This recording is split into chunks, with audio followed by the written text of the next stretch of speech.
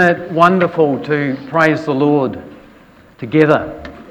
I don't know where you're at in your spiritual life, whether you have a relationship with Jesus Christ and you can feel His presence in your life, in your heart, in your mind throughout the day. But it's great to come here corporately as a community of believers and worship God together. Do you ever feel that God is distant? Maybe you think that He's hiding from you. You're unable to feel His presence or hear from Him.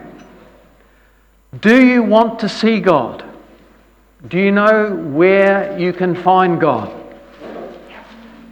If we can't feel God's presence, then maybe we need to check our heart. Today we're studying the sixth beatitude, and the sixth beatitude is, "Blessed are the pure in heart, for they shall see God." We're going to learn what it takes to see God, to feel God's presence in our lives. Brian Zahnd expresses it in this way. He says, "Blessed are those who have a clean window in their soul." That's the next slide. Clean window in their soul, for they will perceive God when and where others don't. Do you have a clear window in your soul? Are you able to feel God's presence? We require a pure heart to be able to see God.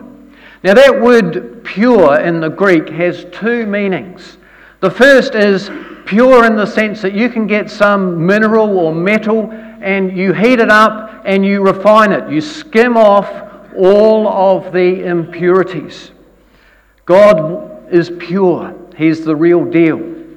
The other meaning is that there is one focus, that we are totally devoted. God wants all of us. He doesn't want us to be looking out at the corner of our eyes at something else. And He says in Matthew 6 verse 33, "No one can serve two masters. Either he will hate the one and love the other, or he will be devoted to the one and despise the other." You cannot serve both God and money. God wants our undivided attention. God wants to be number one in our lives. James 1 verse 8 says, "A double-minded person is unstable in all of his ways." God doesn't want us to be double-minded. He wants all of our affection. The word purity has different meanings in the Bible. There's 5 different meanings for the word purity. And I just need to go through them all just so that you fully understand the type of purity that we're looking at this morning. First of all, there is divine purity. And this belongs solely to God. And it is an essential part of God's nature. Isaiah 6 verse 3 says, "Holy, holy, holy is the Lord God Almighty." Secondly, there's created purity. God made this world. And after He made this world, He looked at this world and He says, "It is good." He saw that He saw everything that He had made, and it was very good. Then we have number 3, positional purity. When we give our lives to Jesus Christ, His purity is credited to us. God sees us clothed in His righteousness, the righteousness of Christ. And 2 Corinthians 5 verse 21 says, "God made Him, Jesus, who had no sin, to be sin for us, so that we might become the righteousness of God." That's amazing, isn't it? When you think that we've all messed up. But Jesus took the punishment for our sin. He took all our dirt and filth on himself so that we could have his righteousness.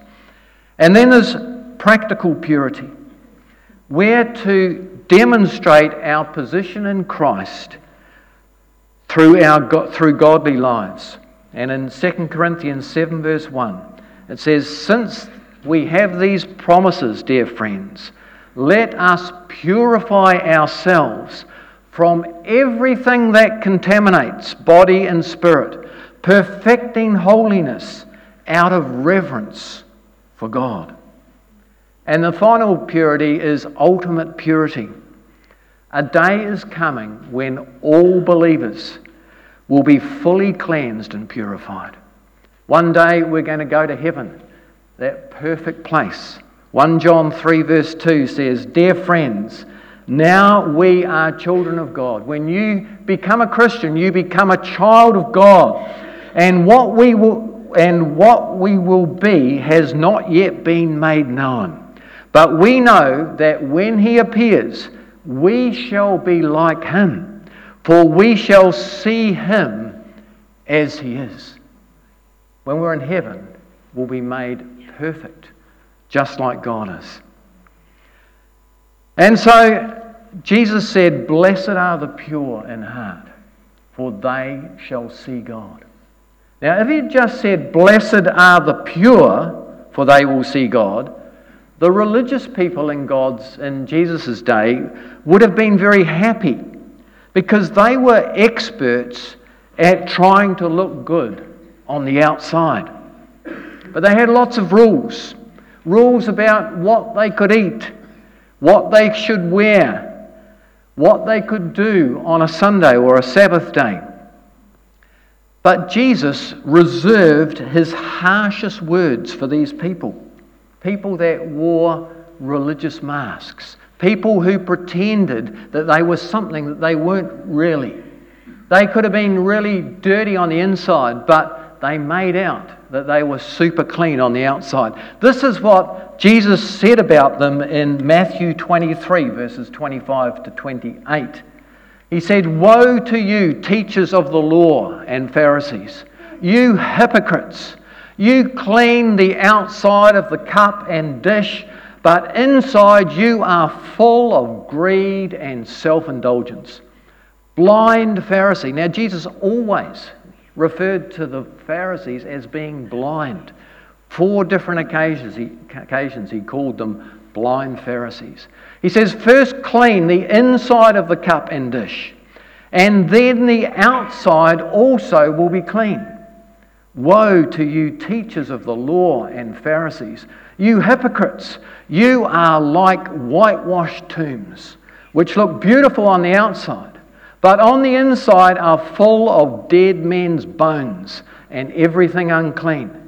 In the same way, on the outside you appear to people as pure and righteous, but on the inside you are full of hypocrisy and wickedness." These people thought that their religious acts made them pure, but they were doing it just for show. Jesus saw through their outward actions. He looked straight into their hearts. In Matthew 15 verse 8, Jesus quoted the prophet Isaiah.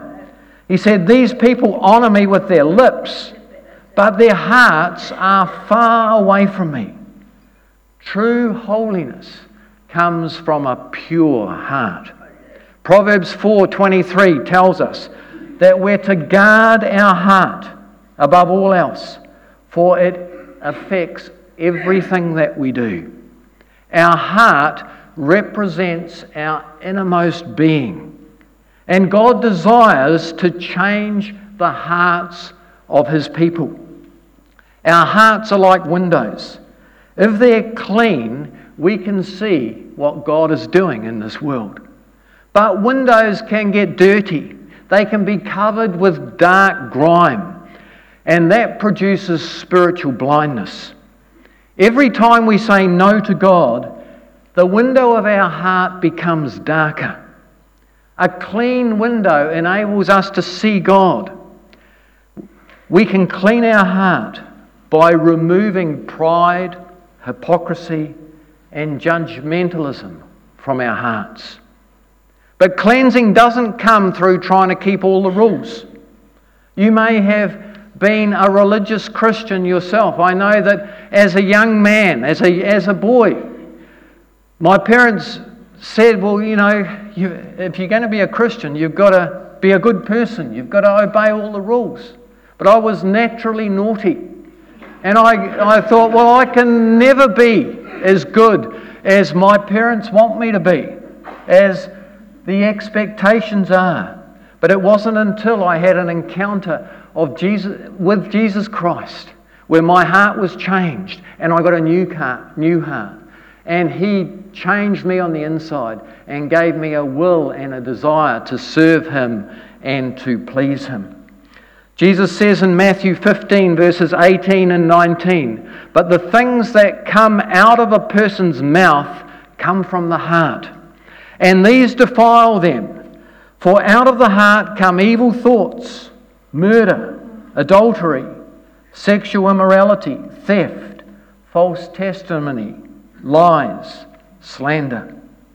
James 1 verse 27 urges us to keep ourselves from being polluted by the world, because this pollution hijacks our mind and colours our vision. Anything that rules our thoughts and blocks out God is an idol. You know, the three biggest idols for guys are girls, gold, and glory. We want to be popular. We want to be rich. We want to be famous. Or they can be summed up also as pleasure, possessions, position. To be pure in heart means not to be corrupted by the values of the world. When God looks at us, He focuses on our hearts. 1 Samuel 6 verse 7, "The Lord does not look at the things people look at." People look at our outward appearance, but the Lord looks on the heart. God knows what's inside your heart. God knows what sort of a person you really are. And so the heart represents our deepest emotions, as well as our mind and our will. Proverbs 23 verse 7, "For as a man thinks within himself, so he is." What do you really think about? And Max Lucado refers to the heart as the totality of the inner person, the seat of character, where all emotions, prejudices, and wisdom converge. It's a travel node that receives freight cars loaded with moods, emotions, and convictions, and puts them on the right track. We all have moods and emotions and convictions, but we can organise them in our heart. The heart of the problem is the problem of the heart. In Jeremiah 17 verses 9 and 10 it says, "The heart is deceitful above all things and beyond cure. Who can understand it? I, the Lord, search the heart and examine the mind, to reward a man according to his conduct, according to what his deeds deserve." Adam lived in a perfect environment. God had just made the world. Adam was in the Garden of Eden, a beautiful place. But he still sinned, because sin comes from within. We need God to tell us what's wrong, because our heart is deceitful and diseased. I read a story of a little girl who cried when a dog barked and frightened her. The owner scolded the dog, and the dog quietened down. The mother tried to comfort her daughter and said, "You don't have to cry. He's stopped barking now."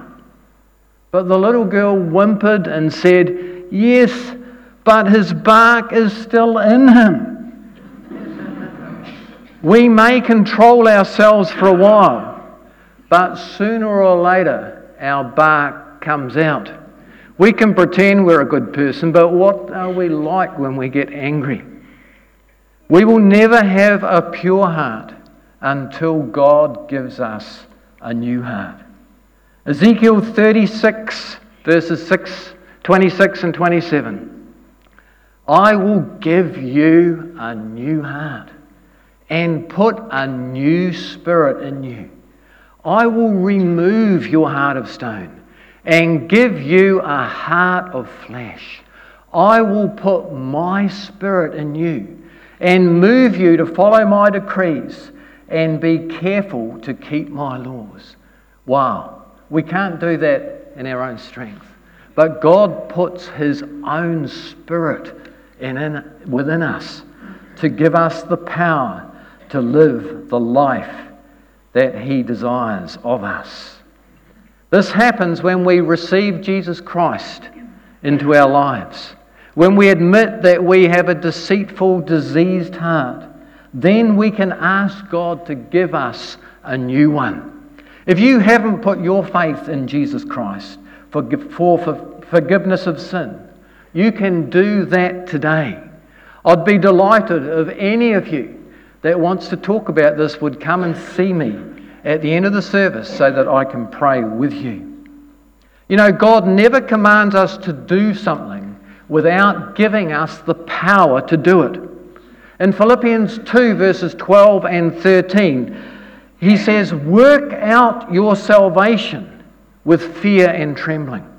For it is God who works in you to will and to act. God changes us on the inside. He gives us new desires and behaviours in order to fulfill His good purpose. When we cooperate with God in our cleansing, He will do an amazing work in each one of us. So we don't just sit back and do nothing or try to clean ourselves up on our own. It's God who gives us the power when He comes into us by His Holy Spirit. Now, the last part of this beatitude that we're studying today says, for they will see God. You know, if you've got a camera, an expensive camera, and you look through the viewfinder, you'll see a small circle or a square. And when you're taking a photo, you aim that circle towards the object that is the most important in the picture. And the focus adjusts so that you can see the subject clearly and sharply. God reserves His ultimate friendship for those who give Him their primary focus. The closer we get to God, the purer we become. Paul Thigpen wrote the following. He says, unfortunately, sin has blinded us, leaving our spiritual eyes swollen shut, unable to see God. We grope in the darkness, searching desperately for someone or something to make us happy. Our heart is splintered and scattered.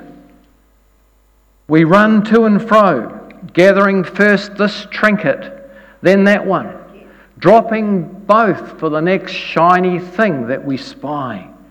The result is a civil war of the soul. All the while our Father stands close by, waiting for us to turn around and run into His arms.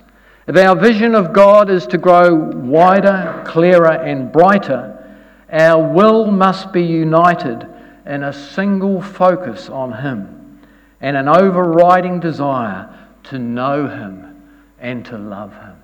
Do you have an overriding desire to get to know the God of the universe, so that you can communicate with Him day by day, so that He can tell you His truth and show you His vision for your life? Are you ready to see God like you have never seen Him before? Is your desire to know Him as intense as King David's was? In Psalm 139, King David prayed, Search me, O God, and know my heart. Test me and know my anxious thoughts. See if there is any offensive way in me, and lead me in the way everlasting. And then David also wrote in Psalm 119, verse 58, I have sought your face with all of my heart.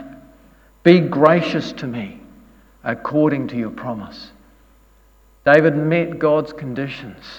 And he said, look, God, you've promised that if I yield my heart to you, you will reveal yourself to me in a special way. Be faithful according to your promise. So our goal is not merely to be good, but to see God and to do what God says to us.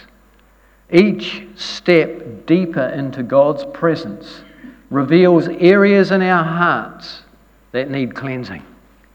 Don't be afraid when the Holy Spirit shows you areas that you need to work on. It's not to condemn you, it's to cleanse you. Because only the pure in heart can really see God. Maybe it's time to cut loose from something that is stopping you from moving forward in God. I read of a couple who purchased a new boat, but they were having some serious problems with it. They couldn't get their 22-foot boat to go properly, no matter how hard they tried. After about an hour, they chugged into a nearby marina. A thorough check on the top side of the boat revealed that everything was okay. The engine ran well, the propeller was the correct size and pitch. Then one of the marina guys jumped into the water to check underneath. He came up choking on the water because he was laughing so hard. Under the boat, still strapped securely in place, was the trailer.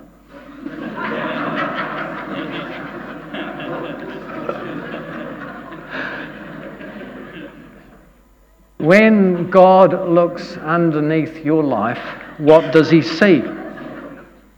When he looks behind your mask, what does he discover? Is your heart divided? Or are you strapped to some impurity that is slowly pulling you under and hindering your performance? Blessed are the pure in heart, for they shall see God. Some years ago, I used to run a group called Something More. It was for those who wanted to press into the Lord and to grow in using the gifts of the Holy Spirit in their lives. I've been talking about this with Mike, and we're going to start a new group called Revive on October the 13th at 7 p.m. Now we have the table at 5 o'clock every second week, and in the in-between weeks we're going to have this group called Revive at 7 at night. And it will happen on every second Sunday until Christmas. Revival has broken out throughout church history when people get hungry for more of God. It'll start off with a time of worship, and we'll see where the Lord leads us after that. We'll start initially with a plan to just last for an hour, but we're open to what the Spirit says and where the Spirit moves. All are welcome to come. There'll be more information later.